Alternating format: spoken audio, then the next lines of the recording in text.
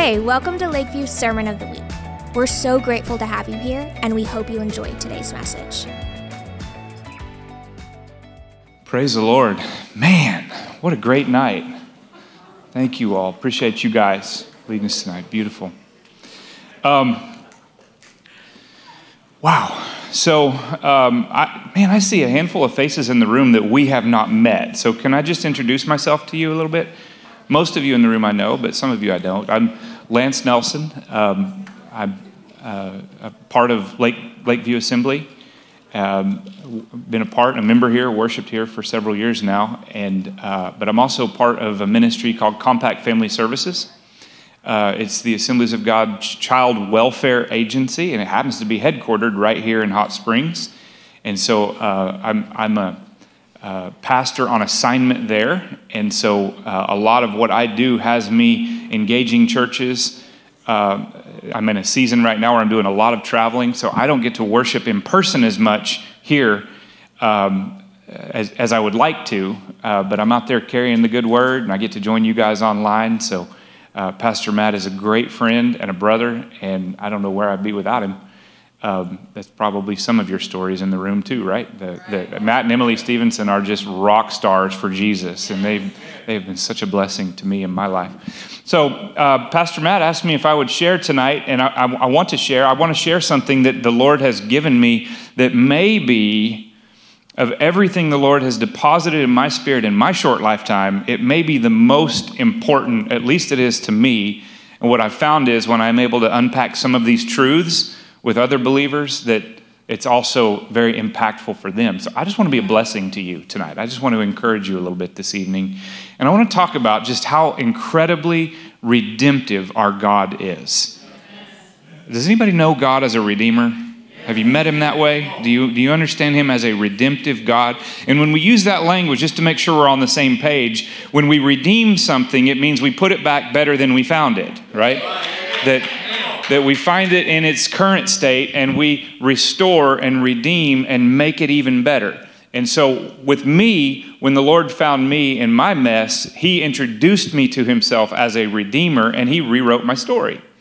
So I think there's probably a lot of you in the room that understand what I mean when I say Jesus can rewrite a story like nobody else.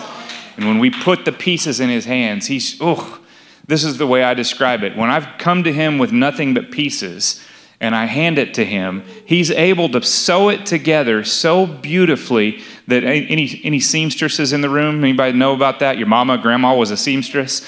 He's able to put it together so beautifully that when you flip it over, you can't even find the seam. That's what God can do when he's given all of the pieces. And so I know that firsthand. I've experienced God's redemptive work in my own life. And he's so complete, he's so incredibly detailed that he never leaves anything undone in the process. He cares about the whole thing. And so put that in the back of your mind, because that's got to be the backdrop about what we're going to be sharing this evening.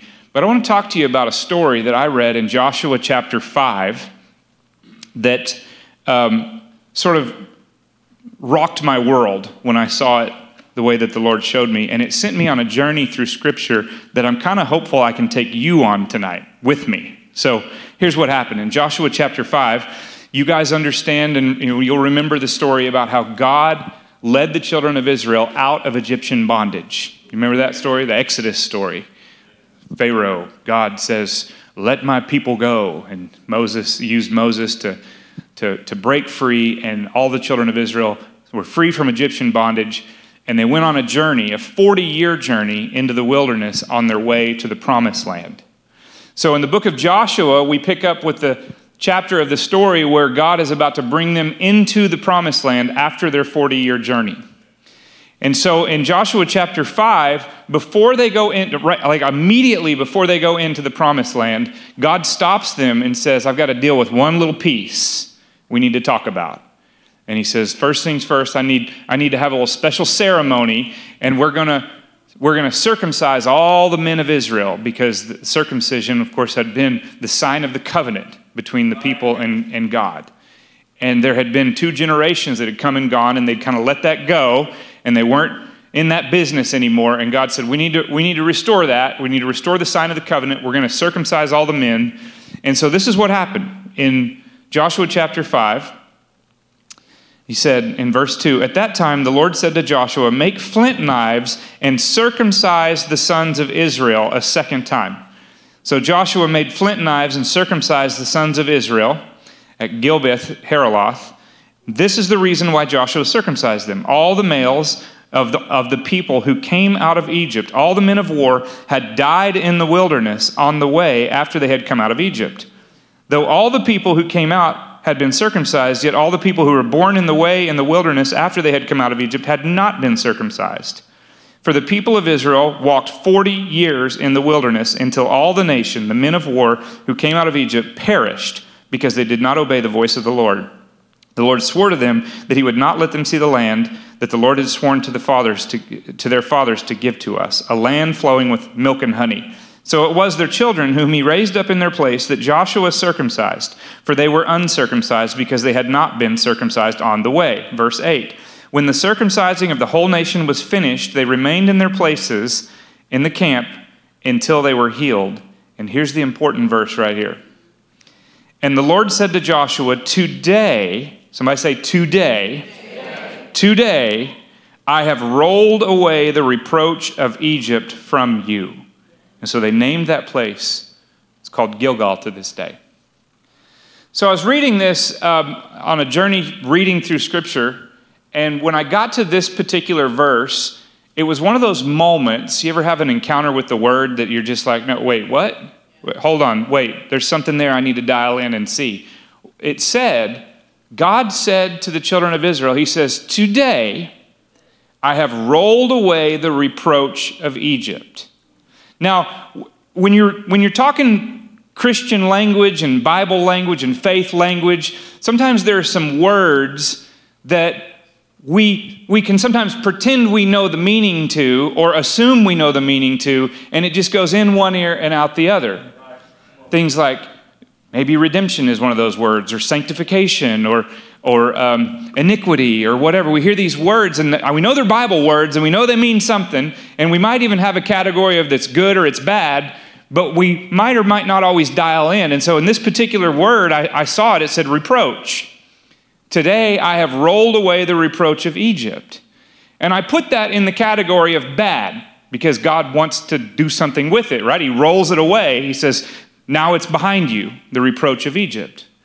But what was confusing to me in that moment when I sat staring at that page and that word's jumping off the page at me, what became confusing to me is we're talking about a collective nation of people that God had miraculously set free and delivered from their bondage.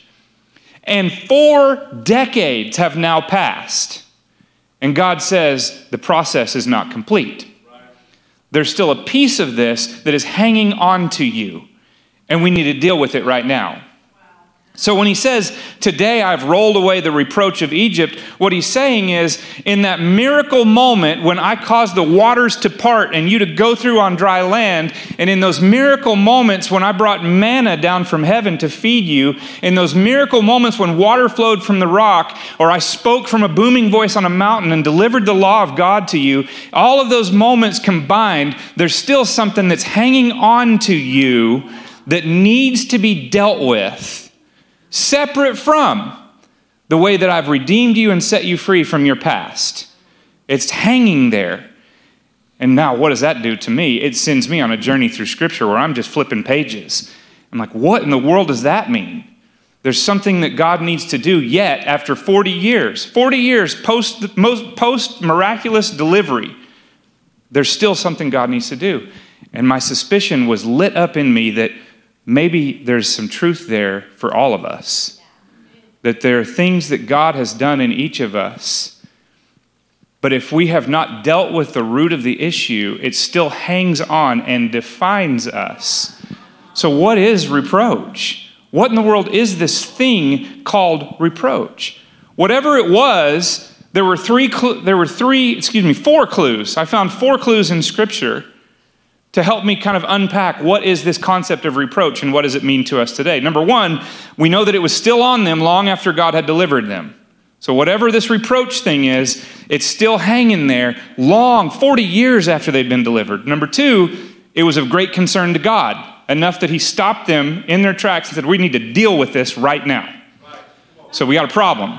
And the third thing, that the clue in Scripture was, it seemingly was the thing that kept them out of the promised land. The reproach was the thing. Whatever reproach is, it's a hindrance that has to be dealt with before they can step into the fullness of what God has for them. So whatever's going on here, it's keeping them out of the promised land. It's a concern to God, and it's been there a long time. And it was dealt with in the moment that they were circumcised. So now I've got some clues. I'm ready to go on a journey through Scripture. I'm like, okay, there's something going on here. Now I think the key is for us to begin to understand what is reproach.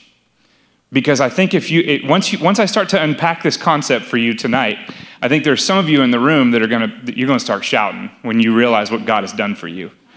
And when you see the pathway to step into the fullness of what God has for you, it's going to blow your mind the way that it blew my mind. So here's the thing. 139 times in Scripture, the word reproach is listed. It's used in Scripture. It goes all through the Old Testament and all through the New Testament. Reproach. So, if it's there 139 times, why, Brother Tim, have we never heard a single sermon on the concept of reproach? You don't hear it. You hear sermons on sin, you hear sermons on atonement, you hear sermons on the substitutionary death of Jesus, all that stuff. But you never hear anybody talk about reproach, but yet 139 times it's there. And in this instance, it's clear that it is a hindrance to delivered people. It's a hindrance to people who have experienced salvation and deliverance through Jesus. So there's got to be something there. And I think the reason we don't understand it is because we don't understand. I'm going to give you just I won't dive super deep into this because I've got some really powerful stuff I want to get to, but I want to give you some backdrop, some backstory here. I think part of the reason that we don't fully understand it is because we don't understand the culture to which the Bible was written. So there's a huge difference, not just that it was 2,000 years ago that Jesus lived and longer than that our forefathers in the Old Testament lived. Not just that it was ancient Near East and far away and a land long ago. It's more than that. Just the way that their culture was organized in biblical times was very different than our culture today. In America and in the West, our culture is what we'd call an individualistic culture. So in other words, I am who I am based on how I'm different than everybody else around me in the American culture. It's another way to describe that. Sociologists would say it's a guilt and innocence culture. I stand, whether I'm guilty or innocent, I stand alone. And only God can judge me. That's what you hear a lot coming from our culture today. Only God can judge me. Who are you to judge me? Only God can judge me. So that's that Western individualistic culture. I can pull myself up by my bootstraps. I don't need nobody. I'm a strong and independent man or strong and independent woman. Those are very Western lines of thinking. But in the ancient Near Eastern culture and cultures even today on the East, like your Oriental cultures are all this way, it's not how different can I be, but it's the community is everything. It's a collectivist culture is what we would call that. And you might have heard the term before, shame and honor culture. It's a shame and honor culture. Like in Japan, you wouldn't dare dream of bringing dishonor on your family. If you did, you'd run yourself through with a sword because it's better to die than to bring dishonor on your family. That's the worst crime that you can commit. In the West, in our culture, the worst crime you can commit is to offend an individual. I don't want to hurt your feelings. I don't want to incite you. I don't want to offend. We tiptoe around the offense of individuals. But in the East, the worst thing that you can possibly do is to bring dishonor on your community. And so it's a different line of thinking, and it has a lot to do with inclusion and exclusion. The number one need that all of us have is to be included in our community, in our family, in our church community. We want to be in that community. So the reason we don't always understand the concept of reproach is because we don't have that line of thinking. But reproach, what it actually is, it's the shame associated with this act or thing that I've done or said, or this. It's the shame. It's if God deals with the problem underneath, it's the stench that remains, and it causes us to feel isolation from our community. So this is reproach. Reproach is what's left over. It's the asterisk over your name. It's God can set you free from a lifestyle of drugs and alcohol and partying and all of that. But there's this asterisk now that's over your head that when you walk through the door, that's what people lead with in their heads. They say, oh yeah, I'm glad he's in church because boy, let me tell you, that guy was wild. And then God forbid, God should call that person into ministry. That's the first thing people think of. That's the person that was divorced. That's the person that filed bankruptcy. That's the person that made a fool of themselves. That's a person that somebody made a fool of them. See what I mean? It's the shame that's attached to it that identifies you. It's the label that you carry long after the problem has been dealt with. So now go back to what God said to Joshua. He said, today I need to deal with something that's been hanging over your head since the day I set you free. You don't know who you are. You don't understand your identity. You don't know the things that define you. You're still walking around like a slave when I have set you free. And so what needs to happen now is we need to roll away the reproach of Egypt so that you can go into the fullness of God in the promised land.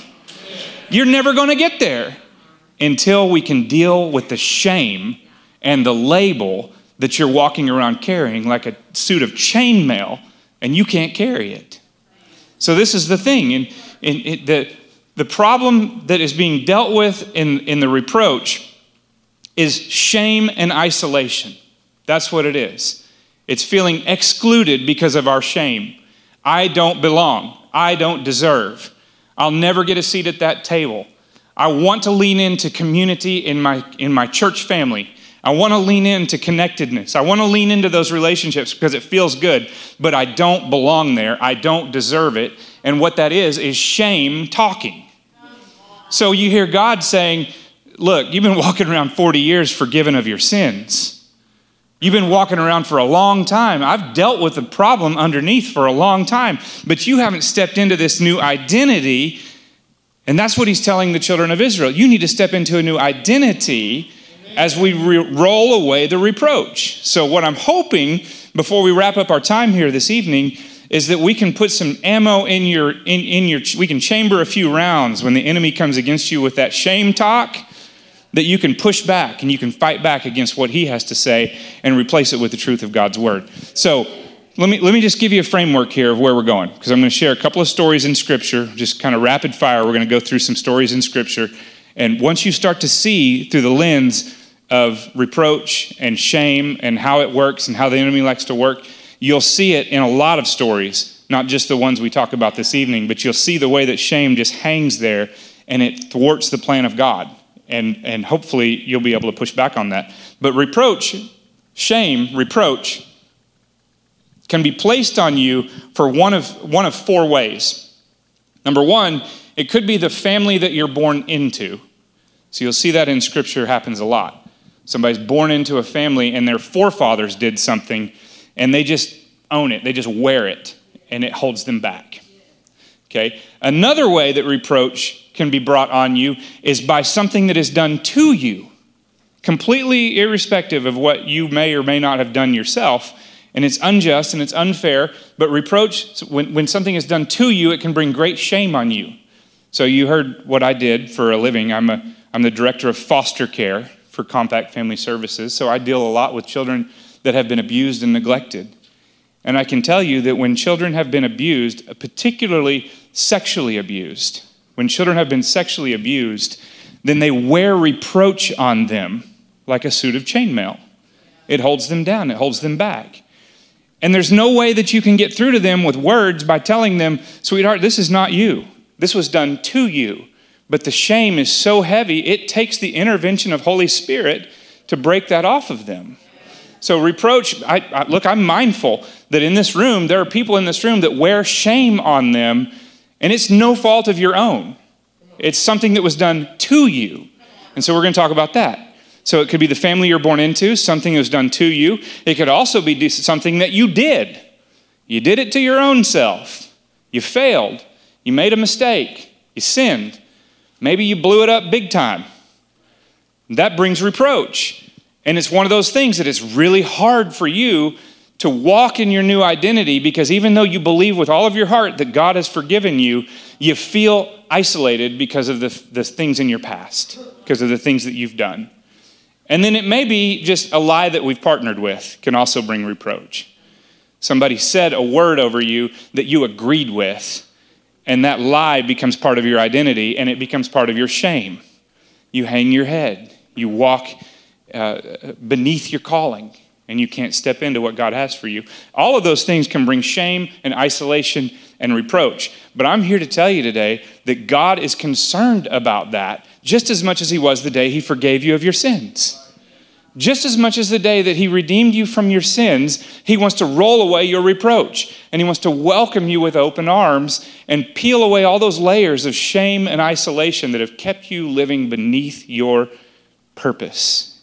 So, just a little more context to set this up, and then we'll talk about some stories. Let me talk about Adam and Eve for just a minute.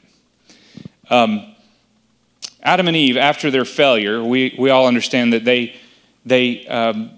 were given the whole garden to enjoy, and they were just told, hey, don't touch these two trees. Well, you know the story. Eve reached out and grabbed the forbidden fruit, shared it with her husband, and immediately there was something that happened. God showed up as he did every day in the cool of the garden, in the cool of the evening. He showed up and he's hollering for them. Adam, Eve. Do you remember what happened? What was their response? What did they say? What did they say in Genesis 3, 9, and 10? Do what? What did you say, Sister Cheryl? Yeah. They said, I heard you calling. Adam said, I heard your voice. I recognized that you were here. I knew it was time for you to be here. And I heard your voice. But I was unable to come near to you because I was ashamed and I was afraid. So I hid myself. I heard your voice calling, but I was full of reproach, and I didn't think I deserved to be in your presence. And immediately God says, well, who told you that? You know you've been wearing the same birthday suit every night when I showed up, right? What God says. You know you're not wearing anything different than you were last night or the night before or 100 nights before that when I showed up. So what has changed? And suddenly they became aware of their shame, and their shame drove them from the presence of God. They felt excluded from God's presence. And so God says, now that you're aware of your shame, I'm going to have to deal with that. So he fashions clothes out of an animal skin, and he covers them up. He covers up their nakedness. So he deals with that piece of it. But ultimately, it would take a little bit of time before God would ultimately, once and for all, deal with that reproach. And we're going to get to that in just a little bit, the way God ends up dealing with it on the cross. That's where we're going. So Adam and Eve were the first in Scripture to show us the power of reproach. This is what shame can feel like. They weren't even allowed to stay in the garden because they were isolated based on their sin, their failure, and their reproach. So they were driven from the presence of God. Now, you see, we've already talked about Joshua and how Joshua, in Joshua chapter 5, now tells the children of Israel, I told you that there were these certain clues that were left for me in Scripture, that this reproach thing has been on them a long time, long after they were set free. And God was concerned about it and wanted to deal with it. It was keeping them out of the promised land. And it was then ultimately dealt with when they were circumcised. Now go back, now that we understand what reproach is, and we look at that Scripture again, and we see it played out just so beautifully. Yeah, that's exactly what happened. That their concept, their identity had been so marred by their 400 years of servitude in Egypt, that even though God brought this miraculous deliverance to them, they weren't able to step into the fullness that God had for them because they still saw themselves as servants. They didn't see themselves as children of God. They didn't see themselves as the beloved. They didn't see themselves as the redeemed, as the recipients of God's mercy and his miracles. They still saw themselves as servants in Egypt. And that's why as you turn the pages of the Exodus story, time after time, page after page, you see these children of Israel complaining and saying they wanted to go back. I want to go back where we were before. I don't want to go into the promised land. I want to go back to Egypt, into Egyptian bondage. Why? Because that's what felt best with their concept of who they were, that reproach that they wore. I don't deserve what's ahead of me. I would rather have what's behind me.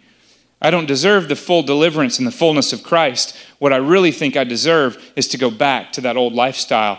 And until God deals with your understanding of your identity and he rolls away the reproach on you, you're going to be just like that dog returning to its vomit time after time because you don't understand that you don't belong there anymore. It's the reproach. We've got to allow the Holy Spirit to deal with the reproach in our lives, this feeling of shame and isolation that we're pushed away from God because of what we have done. And I've seen now through Scripture, we've made the case from Scripture that just because you're saved doesn't mean that reproach has been dealt with.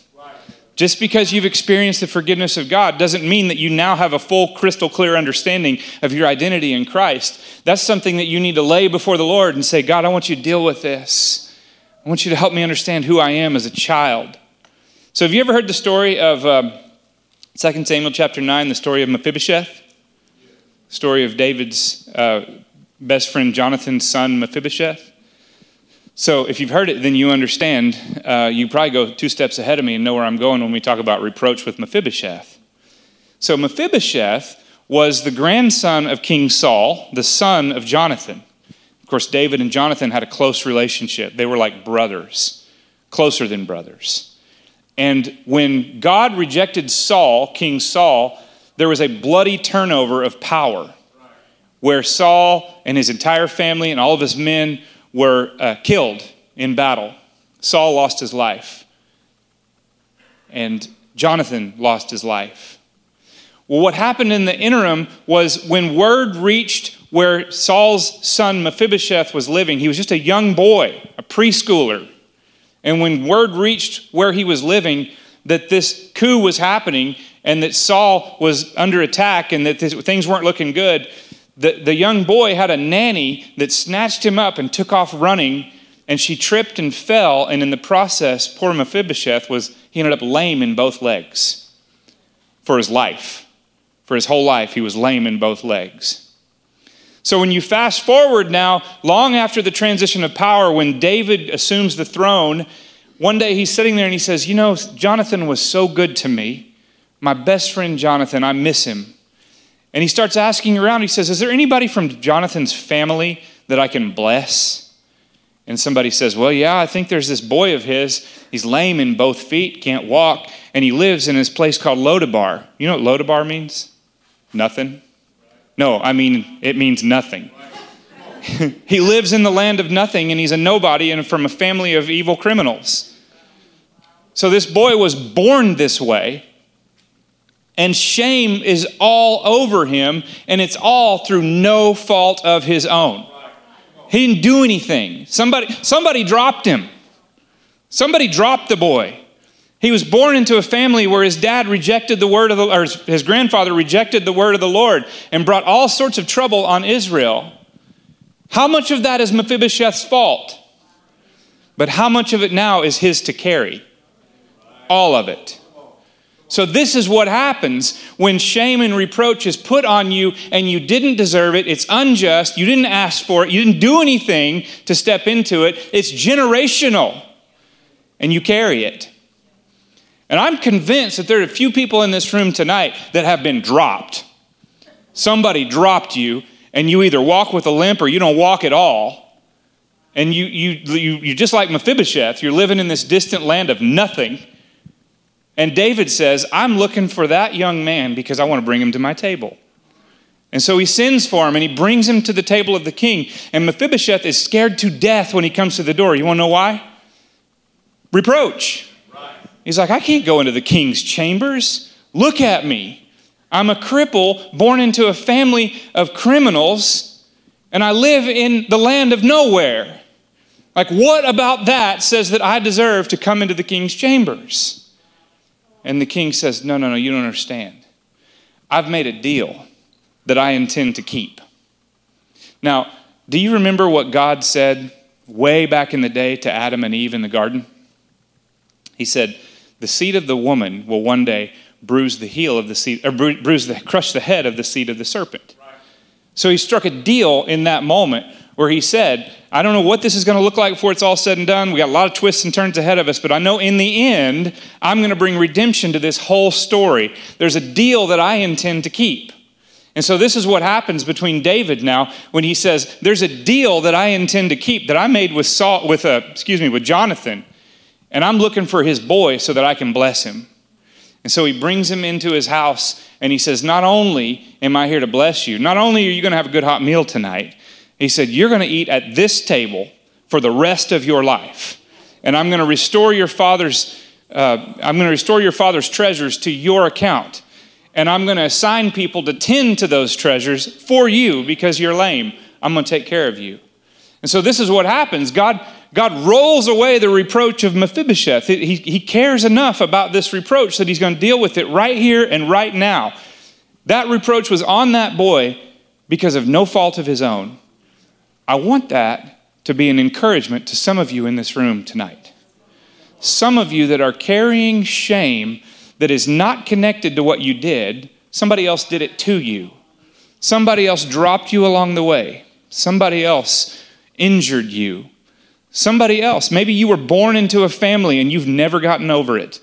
That thing that happened in your life that you have no power over. You need to go back and study the story of Mephibosheth and let God roll away the reproach of your past that you had nothing to do with. Okay, I got to go on. There's more things I want to share with you tonight. So, there's another story. I told you that it could be the thing that was done to you or the family that you were born into. Okay, we saw that laid out there in Mephibosheth. But shame can also be brought onto you because of the thing that you did to yourself. So I know there are people in this room. Not me. I have never. Me and Brother Tim, Karen down here in the front row, maybe Connie, I'm not sure. None of us have ever made any mistakes, right? Notwithstanding that lie right there. But the rest, we've never made any mistakes. But I'm sure some of you in the room have. Poor folks. You're going to find some encouragement in this story that I'm going to share with you right here. Happen. Let's talk just a minute about the prodigal son. Because the prodigal son, when you have the right lens to understand that story, it will help you see reproach in its fullest, clearest picture and what the father wants to do about it. So here's what happened. The young man looked his father in the eye one day and said, I wish you were dead. I wish you were dead. And I want you just to, in fact, you're dead to me right now. And I want just whatever's coming to me in my inheritance, just cut me a check. I'm going to get out of here because I know everything and you know nothing. Does that sound like the teenagers you know? So, he cashes out his inheritance and his father graciously gives it to him. And he leaves. And the Bible says he goes to a far country and he spends his money like he's at a casino, right? Like he just goes through it. He has friends for a season, but now he has no friends because he's spent all of his money. And he finds himself in a pig pen, slopping the pigs, wishing that he could eat like the pigs that he's feeding are eating. Okay? We know the moment where he comes to his senses. He wakes up and he says to himself, he's like, I don't know the way out of here, but I do know that the servants that live in my dad's back 40 and that take care of his estate are all doing better than I'm doing right now. And he says, I'm wondering if I can sneak in the back door. I'm wondering if I can make it all the way home and have a side conversation with dad and submit a job application and just go on the payroll. If maybe he'll let me he didn't have pigs, but maybe he'll let me take care of the animals at his house if I do this. And so he rehearses this story all the way home, and you can just hear it dripping with reproach, dripping with shame. He's like, I don't deserve to be called a son. That's what he said. What does that mean? He's saying, I have so much reproach. I never deserve to sit at the table in my father's house. But if you'll just give me a job, just give me a chance to earn my way back. Just give me a chance to work for you, Dad. And he's rehearsing the story over and over all the way home until he gets almost home. And the Bible says the father sees him, runs to him, and embraces him. And the boy gets about 3 words of his story out of his mouth. Father, I no longer deserve to, and his father just stops him right in his tracks. And he says, wait just a minute, just stop right there, son. He said, the only thing I care about is that my son used to be dead and now he's alive. And he puts a ring and a robe on him like we sang about tonight. Thank you, Pastor Justin. I was excited when I saw that song. Puts a ring and a robe on him, signet ring, and he's like, puts shoes on him, he throws a party. And he throws this block party for the whole neighborhood to see. So where the boy wanted to sneak in the back door and just slide back in as a servant, the father's like, no, we're going through the front door and we're going to blow some trumpets and we're going to make a scene. Now, I need you to hear this tonight. Why did the father have to throw a party?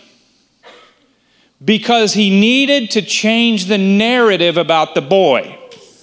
If he doesn't throw the party, now hear me on this. If he doesn't throw the party and he goes with the boy's suggestion to let him in the back door, he spends the rest of his life carrying reproach. He might get back in the house, but he's never going to be a son. He might get back in the house, but he's never going to be anything more than an asterisk. Yeah, that's the boy that came home, but let me tell you what he did. So the father says, I'm going to do something so ridiculous, so over the top, that when these neighbors of mine see that boy, they can't even form the words, can you believe what he did? The first thing that's going to fall out of their mouth is, did you see how much that father loved his son? Changing the narrative. Changing the narrative. So that's what happens when we come home to the Father. He changes the narrative. He don't let us in the back door. He don't ask us to sneak around back and wear a disguise so nobody will see us. He throws a party so big and so extravagant that no one will ever forget how much he loves us. What does the Bible say happens when one sinner comes home? The angels in heaven rejoice. As it is in heaven, let it be on earth. You know you have a part to play in this, right? Beloved of God, all of you in the room that are saints of God, when you see a sinner come home, you need to be leading the parade. You need to be leading the parade. So ridiculous should be our celebration that people don't have time to spread rumors and gossip about whatever that person did before they came home. The narrative should be how much does the Father love that child, and he shows it through that church. He's showing it through his people. Wow. That's what happens when we come back to the Father, is that he rewrites the story completely. It wasn't just, listen, if he just wanted to deal with the boy's sin, he could have let him in the back door. But he wanted to deal with his shame and reproach, so he threw a party. And I need you to hear that tonight, because I know there's some of you in the room that maybe you've stumbled along the way, or you've sinned, or you've got all these stories. I like to say it like this. We've all got chapters in our book that we don't want read out loud. Like, can we just skip that story? We'll just skim it, right? We've all got those chapters. But I just want you to know that we have a Father that is not just concerned about writing your name in the Lamb's book of life.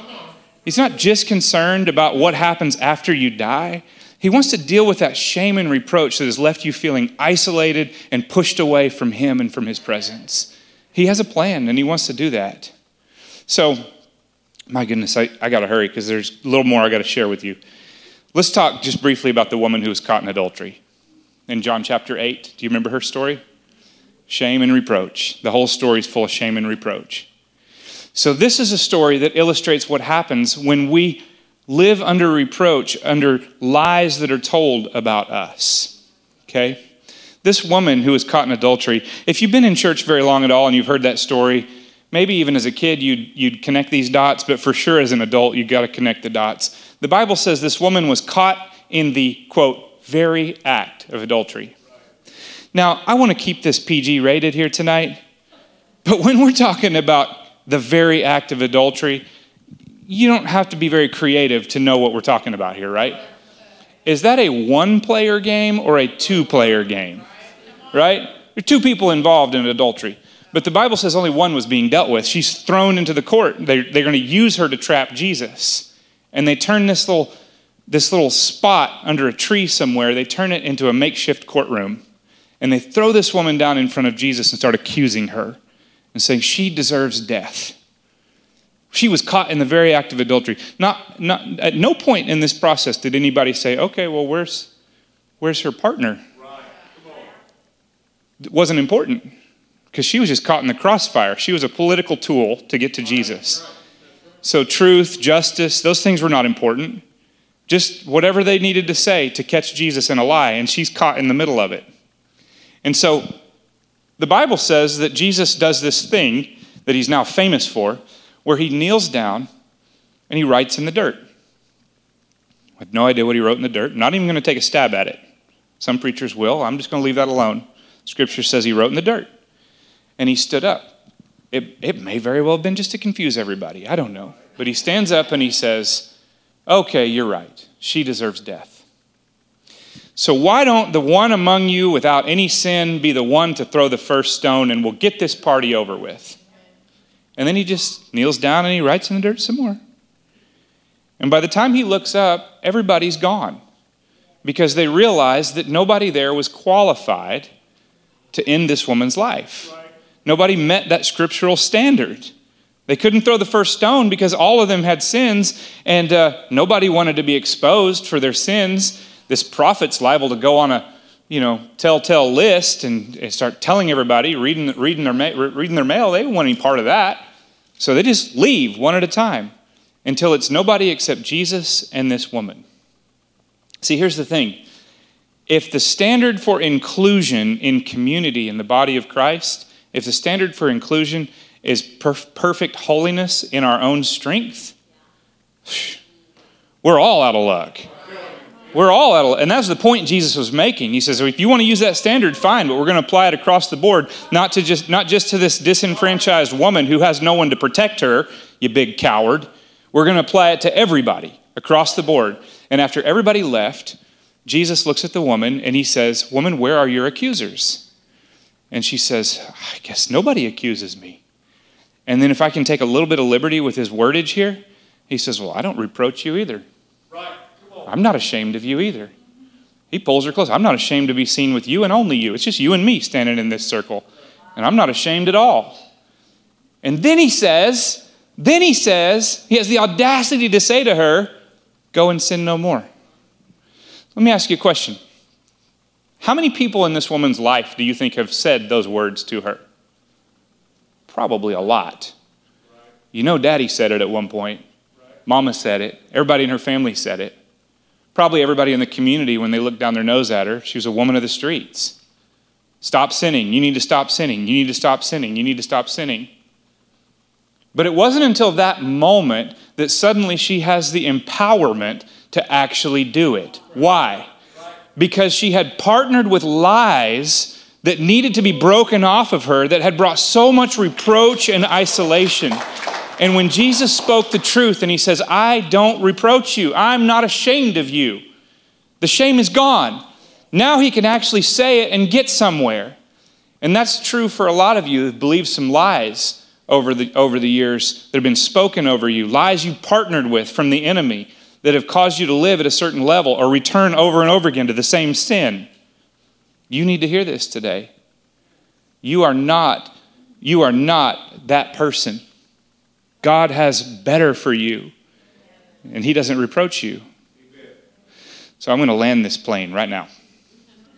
You're going to be glad we didn't skip this part. I want you to understand how all of this happened. This is the most important thing that I'm going to say to you tonight. How God deals with our reproach is through his covenant relationship with us, but it was dealt with specifically on the cross of Jesus Christ. So hear this, Hebrews chapter 12. I want to read this verse to you in verse 2. I'll start with 1. Therefore, since we are surrounded by so great a cloud of witnesses, let us lay aside every weight and sin which clings so closely, and let us run with endurance the race that is set before us. Looking to Jesus, the founder and perfecter of our faith, who for the joy that was set before him endured the cross, despising its shame, and is seated at the right hand of the throne of God. Okay?